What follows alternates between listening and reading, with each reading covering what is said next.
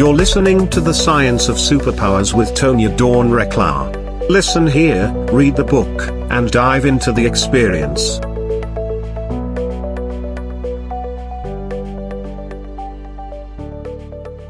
Hello, everyone, and welcome back to The Science of Superpowers. So glad you're joining us. I'm joined here with Debbie Esparza. Hi, Debbie. How are you? I'm well, thank you. I'm so glad you're here with us. We'll get to Debbie here in just a second, talking all about her superpowers as part of our feature. The Superpower Network celebrates courageous creativity with pride, honoring LGBTQIA+ contributions to how we see our world, how we see each other, how we express ourselves, how we live, and how we love.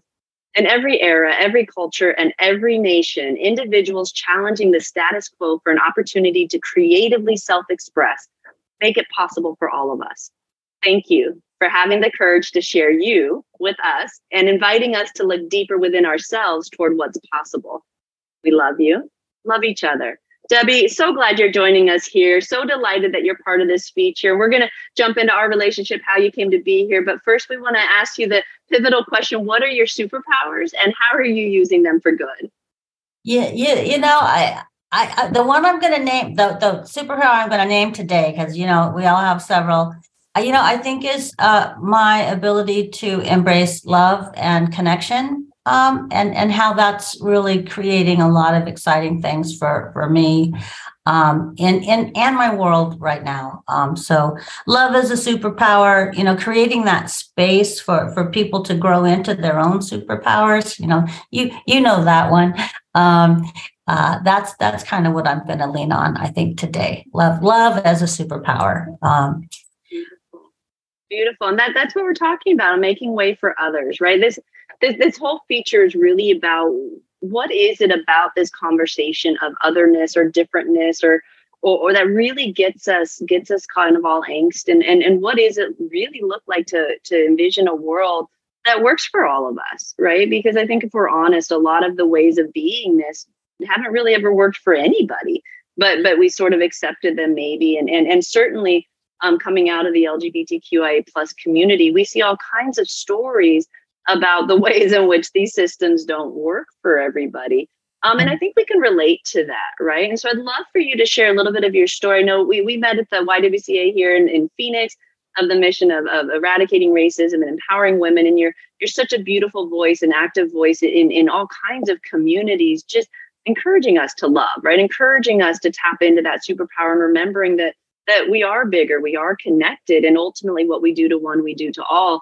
And so talk with me a little bit about how did you just wake up and that was your vision? You from infancy, was that a developmental journey for you? How did you come into this? I think, Tonya, I think I've known it for a very long time. It's just, there's the part of the systems and society that don't want you to embrace some of your superpowers and live as fully as you can. So much of my upbringing and my education and my early careers were very focused on doing what other people said success looked like. And in all of those journeys, I bumped my head against patriarchy and hierarchy and perfectionism and being having to assimilate, code switch, and do things that were not my full self, and they often always gave me angst and uncomfortable feelings. What showed up for me when this role happened, the CEO of YWCA Metro Phoenix, and I decided to apply for it. I wasn't looking for a job, but I know the YWCA from a couple of decades, having previously served on their board, understanding their mission. I see the world through the lens of race and gender, if that's a superpower too. I mean, the whole world is, how does this impact women and people of color? But this role gave me permission, if I want to say that, to be who I am and show up as what I call a brown gay boomer, to lead this organization in this very tumultuous time where folks need folks to lead with authenticity and transparency and with love instead of fear. And so it just was the natural role for me right now. I often am heard saying, I wish I had this role 20 years ago, which is when I first learned about the work of the YWCA, because I may have not spent the previous 20 years, doing things other people thought were a success. And now I my success is measured differently. And so I don't know if that answered your question, but I'm here on purpose. Literally, I'm here with intention. And I'm here with joy and love, even though sometimes that's hard to hold. Yeah, the walk of the social impact professional, right, is no joke. Let's let people know where they can find out more about your work over at the Y and the beautiful team that you've cultivated there and the wonderful things you're doing for our community. Where can we send them to find out more about the Y? Well, you can always go to our website, www.ywcaaz.org, or you can find us on all the social media platforms at YWCAAZ. Beautiful. Very honored to serve on the board there. Do we volunteer there? Our whole family does. And it's a remarkable mission to be a part of, a great team over there. So get involved, right? This is the time to think about where you want to funnel your creative energy into making an impact.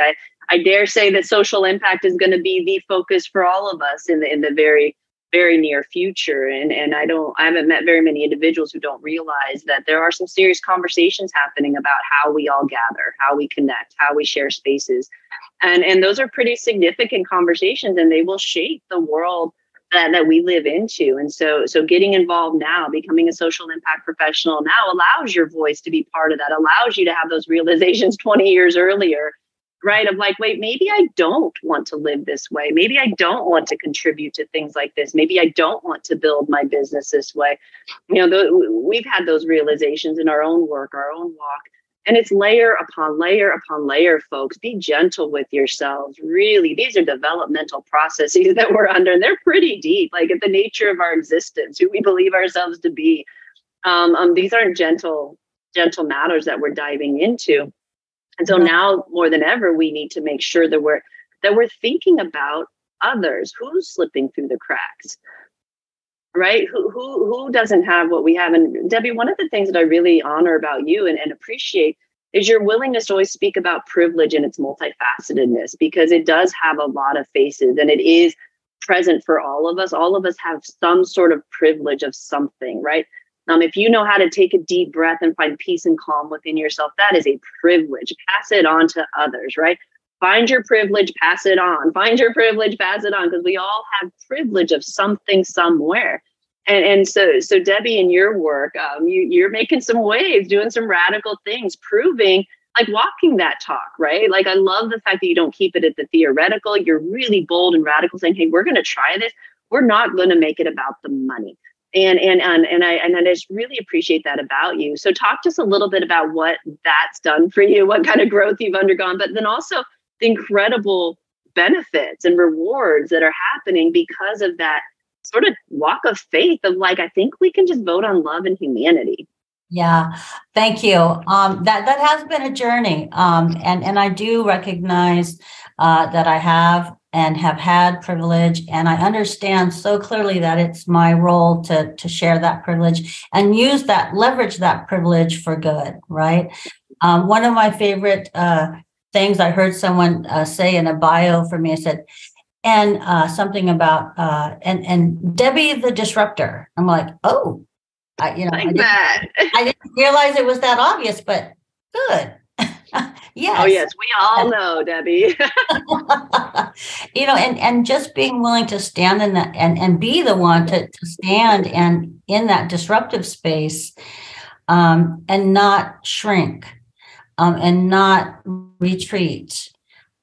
Because it's in that disruptive space that you create the new playing ground for what's going to be built next, that generative space. You can't get to the generative space unless you take something down or make that clearing.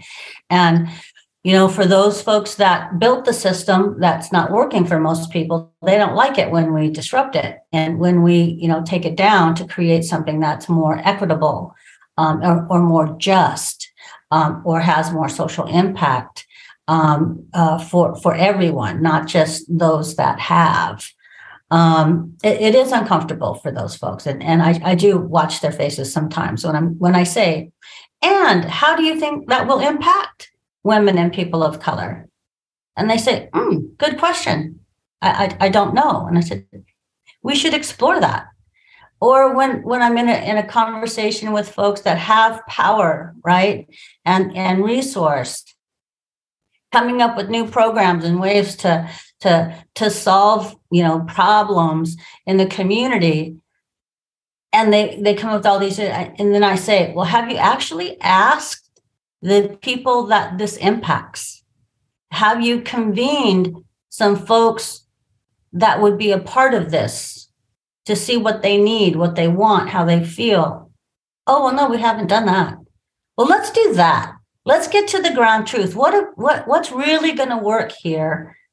And listen to the voices that are so often not heard, or the people that are unseen, and really learn from that and see what we can do. And again, I guess that is Debbie, the disruptor, going like, again, I think you said one time, I don't work from the theory. I work from the implementation, from the impact, from the action, from the experience, and really value that. That my experience has served me better than my education many times. But again, education was a privilege as well, so I don't take it for granted. But I think, I'll stop there. I love it. It's beautiful. And folks, it's okay. It only hurts for a second, right? You can just lie there and take it. I just had to get that one in. Anyway, it really only does hurt for a second as you watch your world crumble, because ultimately at the end of the day, that the discomfort is in realizing that you've been carrying your own dissonance. Like you've been carrying your own strife. Intrinsically, we all know this isn't working. It's not even working for the sensitive aspects inside of each one of us. And all of us have it, right? We are selling ourselves out every time we do. That's what's so ridiculous about it all. When you and I talk a lot about the need for energetic sensitization, energetic communication, like understanding that we're dealing with nuances and things that are happening under the surface. And women and people of color have known this forever, right? I call it the prey filter, right? When you walk around with a prey filter on, you know a whole lot about yourself, about others, about the world, because you have to constantly translate the world. You have to constantly translate yourself into this middle space that you have to create that isn't you. It isn't the world, but it's this kind of middle space, right? Well, that variability has become incredibly valuable right now. As we move into this evolution of humanity, that is the exact process that is necessary to build into spaces that we can't see yet. So women and people of color who have evolved through that identity are sitting in pretty powerful positions right now, because we possess abilities that far exceed those of individuals who never really had to analyze themselves or think about it or think about others. Right. That's a big problem. And so that's where I see the beauty in the balance, right? It's kind of like, privilege is it's a thing, right? You can't have it without accepting the fact that it's got this natural self-destruct property to it. It has to, because it always seeks to protect itself, which means it is always defending against something else, which is something inside of us every time, because we can't be separate from ourselves. So it creates this whole real dissonance inside of us. And it does create discomfort. Face it, folks. There's no way out of this. I love talking to people who are like, oh, oneness and everything else. Like, you're not getting there unless you look at race, unless you look at gender and your relationship to it, because it does matter. We do identify with it in our culture. If we didn't, it wouldn't be a big deal, but we do. So it is. And so we have to look at anywhere that we think we are something and not something else, and see where we've compromised our humanity and get real in touch with that. And I actually think that's the fear, especially in the LGBTQIA plus community, because it's the one that scares us the most, because it's the easiest one to target.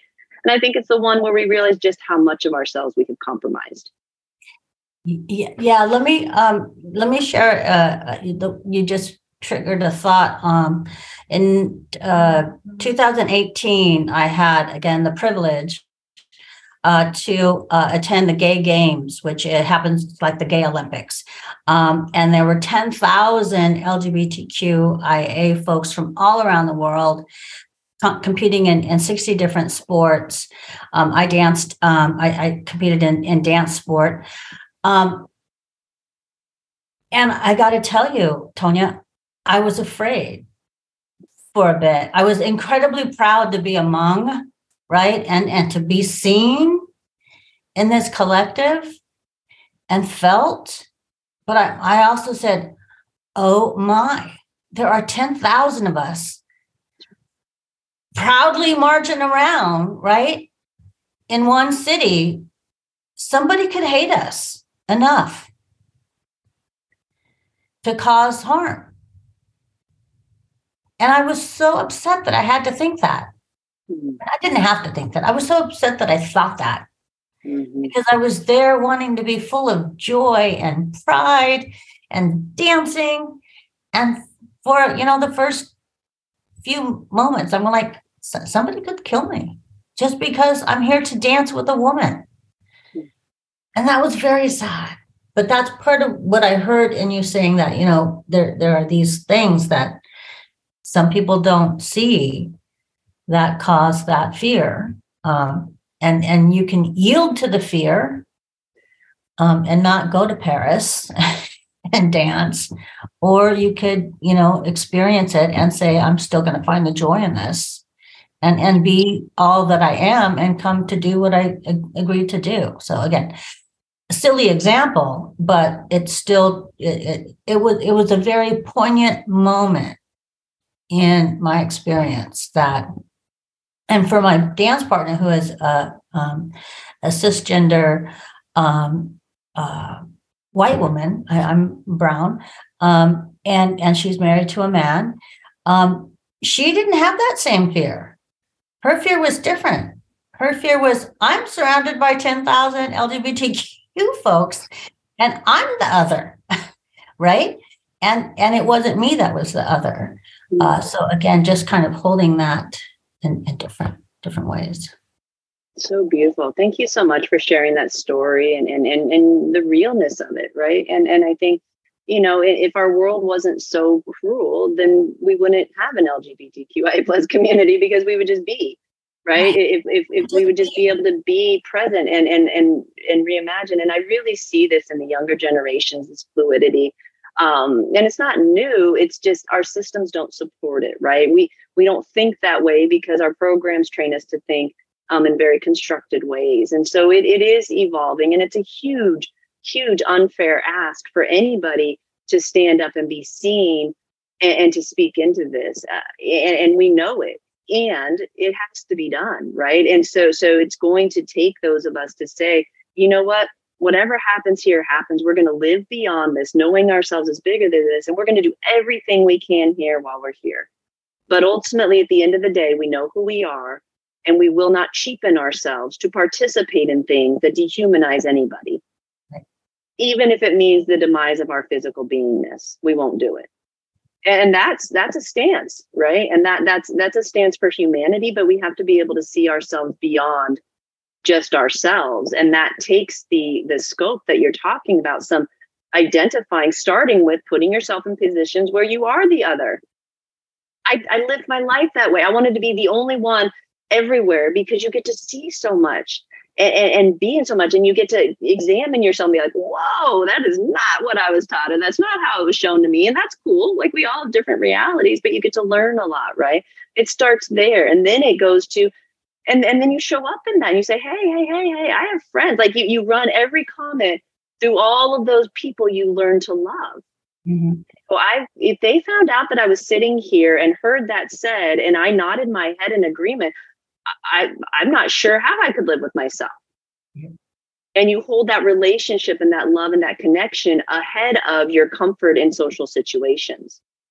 Right. And sometimes that does lead to violence, right? It's not necessary. Right? There's a whole escalation of force we could talk about, but to at least say, I'm just not comfortable being a party to this, right? And just not, right? Not be complicit and complacent to things that would hurt the people that we care about it. But it has to start with us caring about people, which means we have to initially care about ourselves enough to figure out what that looks like. Right. And earlier on, you mentioned social impact professionals.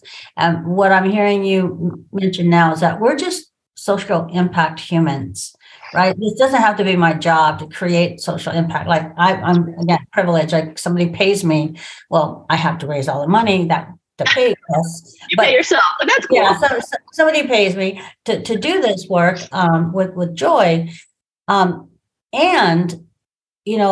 many of the folks that connect with the YWCA are folks that are advocating for what they care about.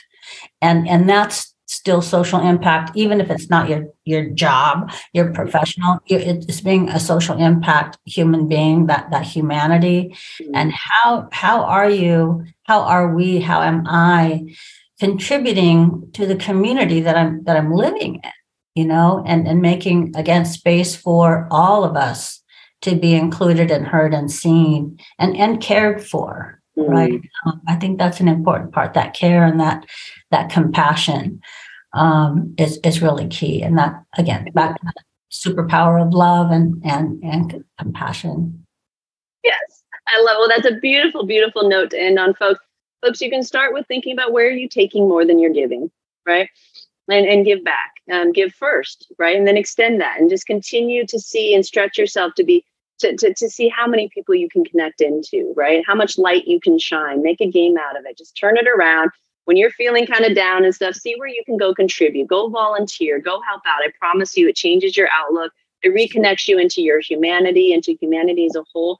And it reminds you that there's a whole lot that matters out there, folks. And it is worth being lit up about. And so, Debbie, thank you on behalf of all of us for your courage, for your creativity, for your disruption, for your willingness to just be you and to share that so openly with all of us. We know that it's been a walk and a forging, and we don't take that lightly. And so we say thank you to you. Thank you. And I will say there's a little thing on my wall that says, when the power of love overcomes the love of power, the world will know peace. Agreed. Beautiful, beautiful. Thank you so much. Make sure you go participate with the Y, donate, volunteer, whatever you can do, ywcaaz.org. Doing phenomenal work under Debbie's leadership. And shout out to the teams over there and the board and everyone making all of that possible. You all are amazing. And we're excited to be back in there with you. Get over to superpowerexperts.com and get that training you need to be effective in your social impact, right? It's super simple, super easy. Walk through the steps and then work with them, right? It's worth it to empower yourself, get some power going if you're going to be out in the world making change, right? Get confident in yourself. And that's easy to do. You have it within you. Walk through those steps, super simple. Go to superpowerexperts.com, click on courses, and you'll find the SIPA core training there to help you with that. We love you all. We're so appreciative of you. And we love that you're supporting the network. Keep doing your social impact and making a way for others. Again, Debbie, thank you for joining us today. We appreciate you being here. As for all of you out there, thank you so much for listening and for all of your continued support of the network. Remember who you are. We love you. Love each other. Goodbye for now. Hello, everyone. I'm Tonya Recla, Director of Superpower Experts. If you're ready to activate your superpowers and turn your lifetime journey into the journey of a lifetime, go to superpowerexperts.com and get started today.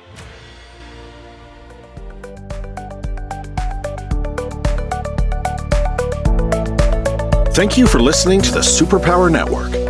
Go now to superpowerexperts.com to unlock your superpowers and change your life today.